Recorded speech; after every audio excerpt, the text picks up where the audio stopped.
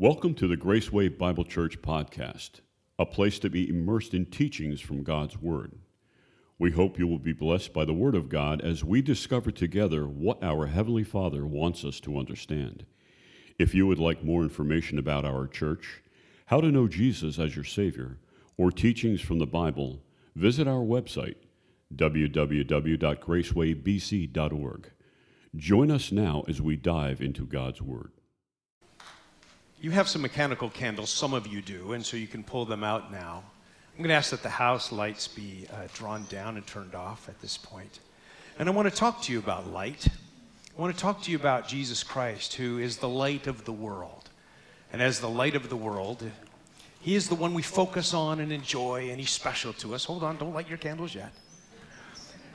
When we think about that Christmas story, you can turn these lights off too, guys. When we think about this story, we think about the fact that Jesus Christ came and He was the light of the world.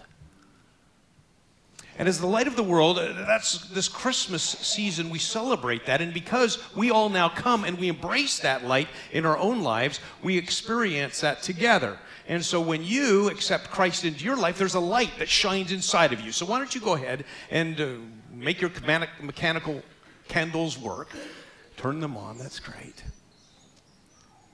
It's a beautiful thing when we can enjoy the relationship we have with Christ.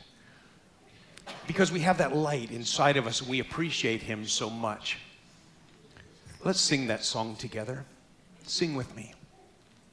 Silent night, holy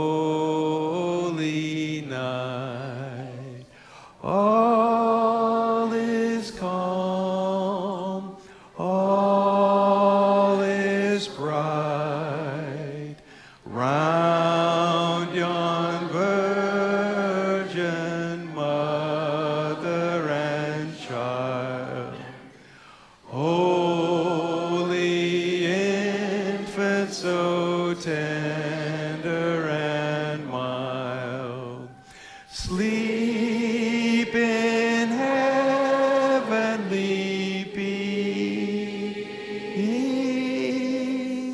sleep in heavenly peace. Silent night, holy night, shepherds quake at the sight, glory stream from heaven afar, angels sing hallelujah. Christ the Savior is born. Christ the Savior is born. When we look at the lights, we're excited about that, and sometimes we get distracted by them. We enjoy the stories that people tell, and there are even lights in our world that light up other things, the shopping and the busyness and all the things that take place. And sometimes we actually get more focused on those lights than we do on the light of Christ. So let's all turn off your candles again, or let's focus just on the light of Jesus Christ and who He is, because that's the true meaning of Christmas. Amen? All right, you guys can turn the lights back on.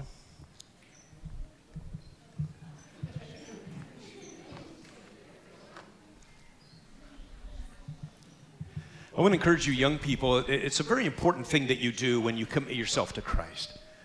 When you accept the Lord into your life, even at 13 years old or 14 years old or 15 years old or 16 years old, it starts to do something to you. It gives you a mission. It gives you a direction of where you're going to go in your life. It's so valuable because now during the next 10 years of adolescence, you'll be able to make decisions because you'll have this mission, this purpose, and things will come your way that don't fit into your purpose. So when temptations come your way or challenges you experience sometimes come your way, then you can say no to them.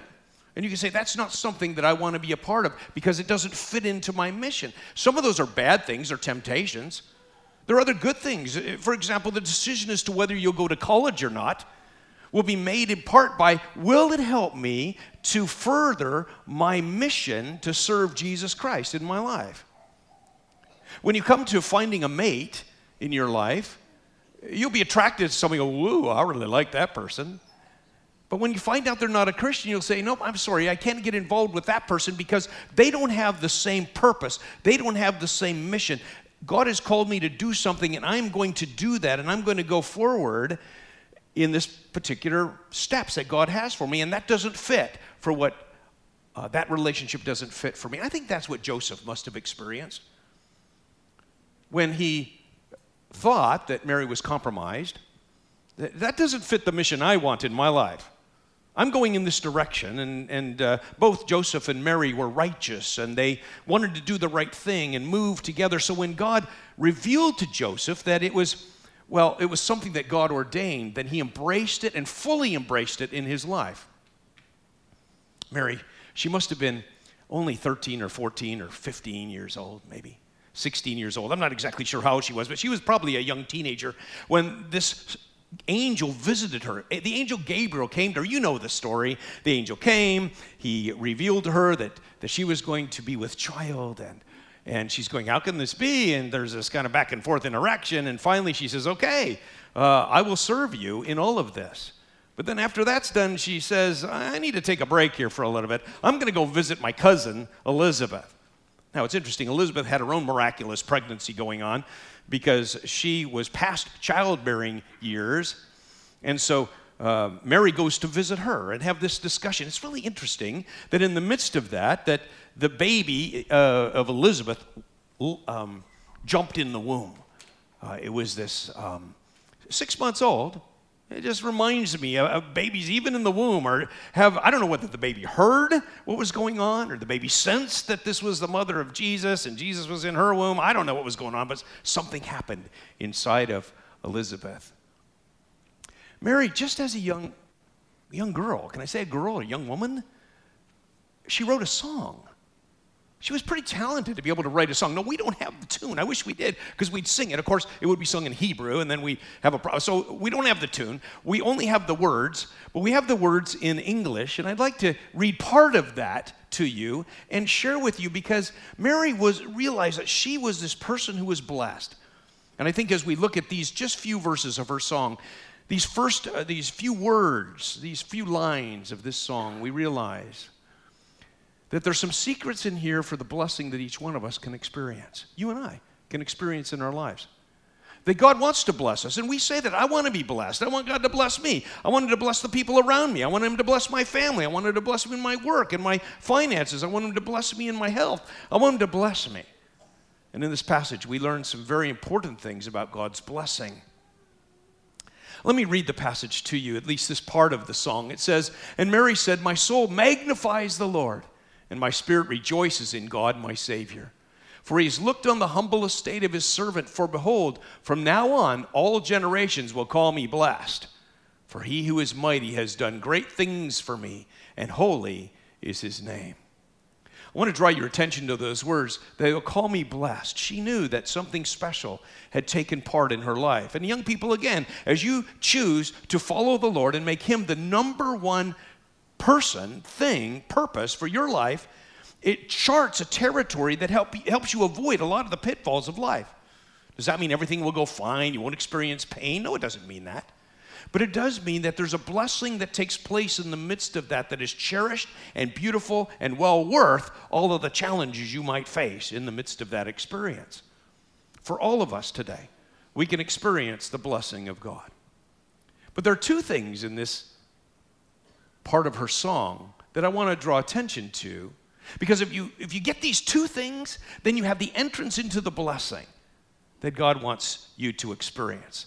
The first one I want to draw attention to is she says, "For He who is mighty has done great things for me." This is a reference to the Old Testament name for God, God Almighty, El Shaddai.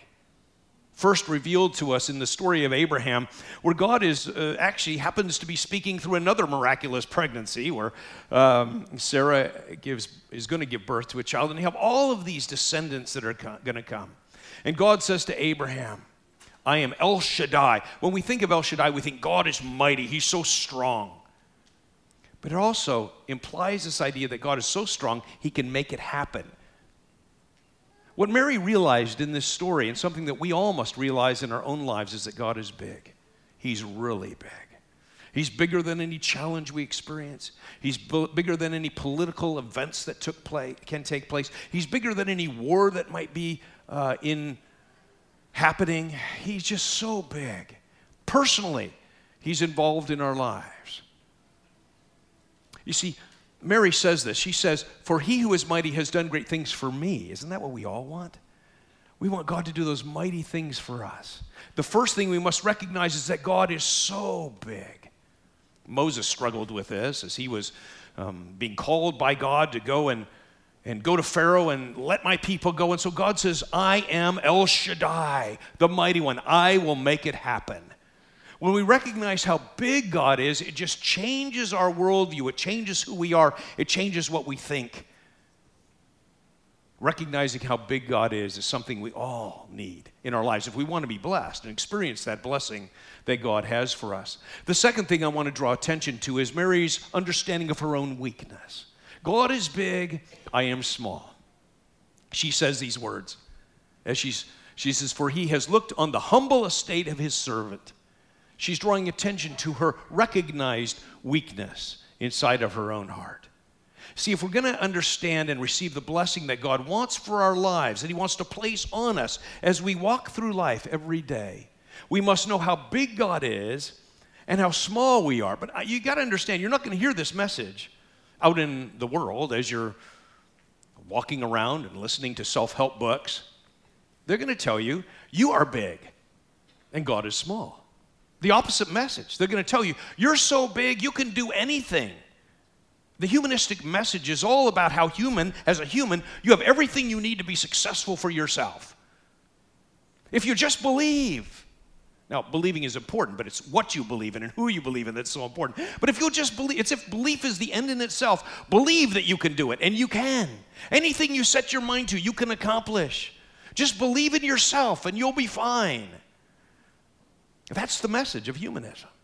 But the challenge that comes, as we all know, when we think we're so great, is that we find times when we feel the guilt of our own mistakes. We find the regrets that we have for decisions that we make.